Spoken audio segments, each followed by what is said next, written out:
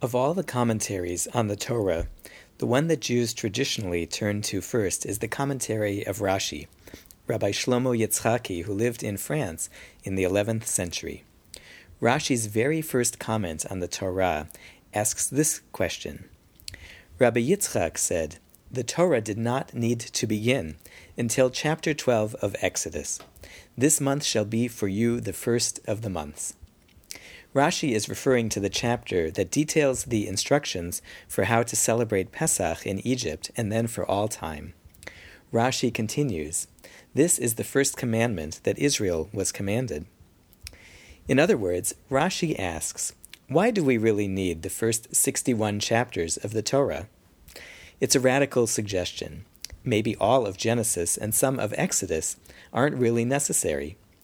Maybe this moment at the edge of Egypt is the real beginning. The verse Rashi mentions says, "This month is for you the first of the months." This is when time starts, not when the world was created. Of course, Rashi is going to come back eventually with a reason why we need the book of Genesis, and there are actually a few commandments in Genesis.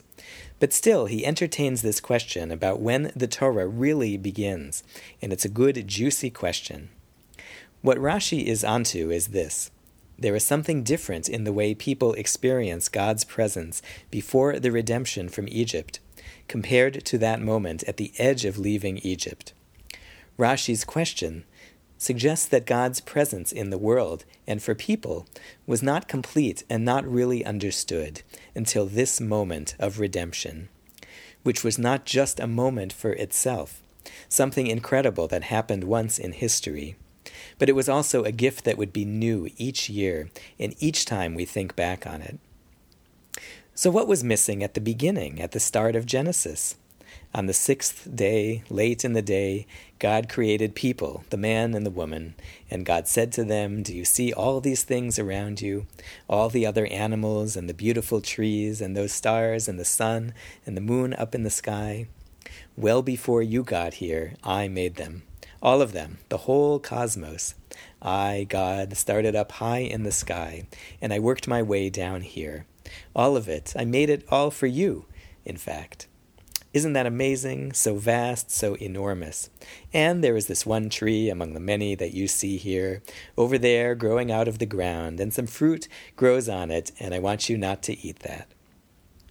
Well, they did eat it, and things went downhill from there to murder and violence and destruction, and God scaled back the plan. Even though the people did multiply quite a lot from the first two, God, through Genesis, ends up speaking only to one person at a time. What happened at the start? What was missing in Genesis? Why didn't things really start with Adam and Eve? Maybe it's just that this idea of the God of the universe is so big that it was just too abstract. It didn't really do anything in their hearts, maybe, for Adam and Eve. Maybe the command itself, "Don't eat this one thing," maybe that didn't seem big enough. Didn't seem like the kind of thing a great and mighty God would be asking for as the basis of some kind of connection and relationship. Elsewhere in his commentary, Rashi picks up on the fact that even for generations after Abraham, there isn't ever a complete sense of who God really is, or could be, other than maybe what one person at a time understands. But it's different when we get to this part of the Torah, to the end of 4 centuries of slavery, the very last few days in Egypt. This isn't abstract at all. This isn't before you arrived I put those stars far out in the sky. This isn't all I have to do is speak and a tree or a fish comes into being. In Egypt, God comes down in every sense. Down to the Nile, to the lowest spot in this low valley of Egypt. Down from the sky into those waters of chaos and death that are carved down deep into the lowly earth. God comes down to the lowest people who are beaten and dehumanized, whose hands are muddy and blistered and broken, who are detached from their souls to the point where they can hardly do anything but groan, who can't think beyond the terrible things of right now. God has to fight for them against a tyrant who everybody thinks is really the God. God has to fight for their awareness, to be next to them down in the mud and in their slave camps and next to their taskmasters, just to get these people even to notice God. God has to frustrate the expectations of all those who think that gods only go with grandeur like Pharaoh has, with the beauty and richness of his palace and his temple and his architecture, and the hosts of people who do Pharaoh's bidding. To do this, for God even, is much harder work than creating the universe. If you read the Torah, if you compare the way Genesis and Exodus, if you compare them the way Rashi does, it's clear that redemption, rescuing these people, takes much longer than 6 days. It is a much, much more difficult labor than making the world. And by coming down, God shows us that more is involved than pure power, than just the ability to make things and do things.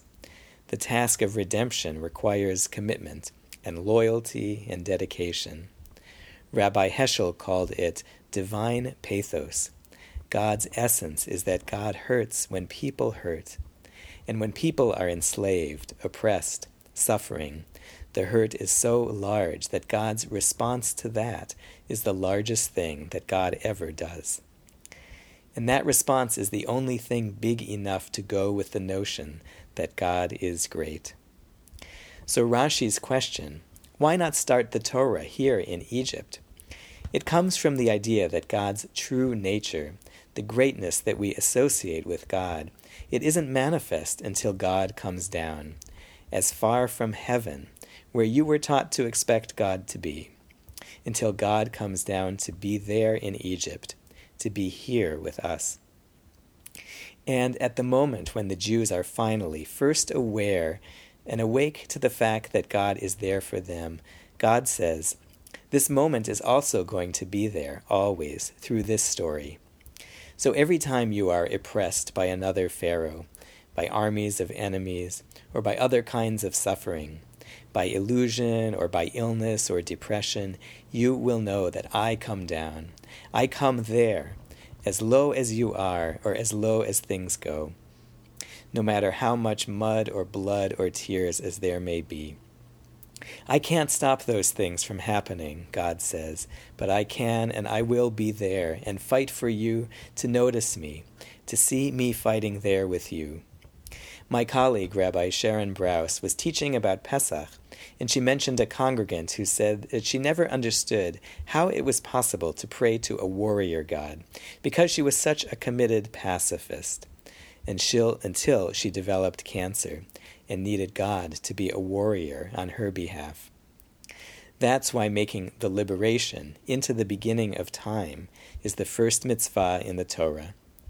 Time starts when we finally experience Adonai not in the starry heavens, but close by, bringing back the reality of redemption, of God's being with us when we most need it, requires action from us.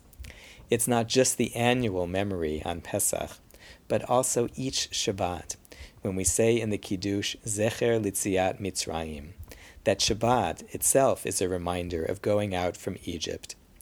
And we bring back this redemption each and every day in our prayers, when we say Micha Mocha, the song our ancestors sang with their feet still wet, still sticky with the mud of the Yam Suf, the Sea of Reeds.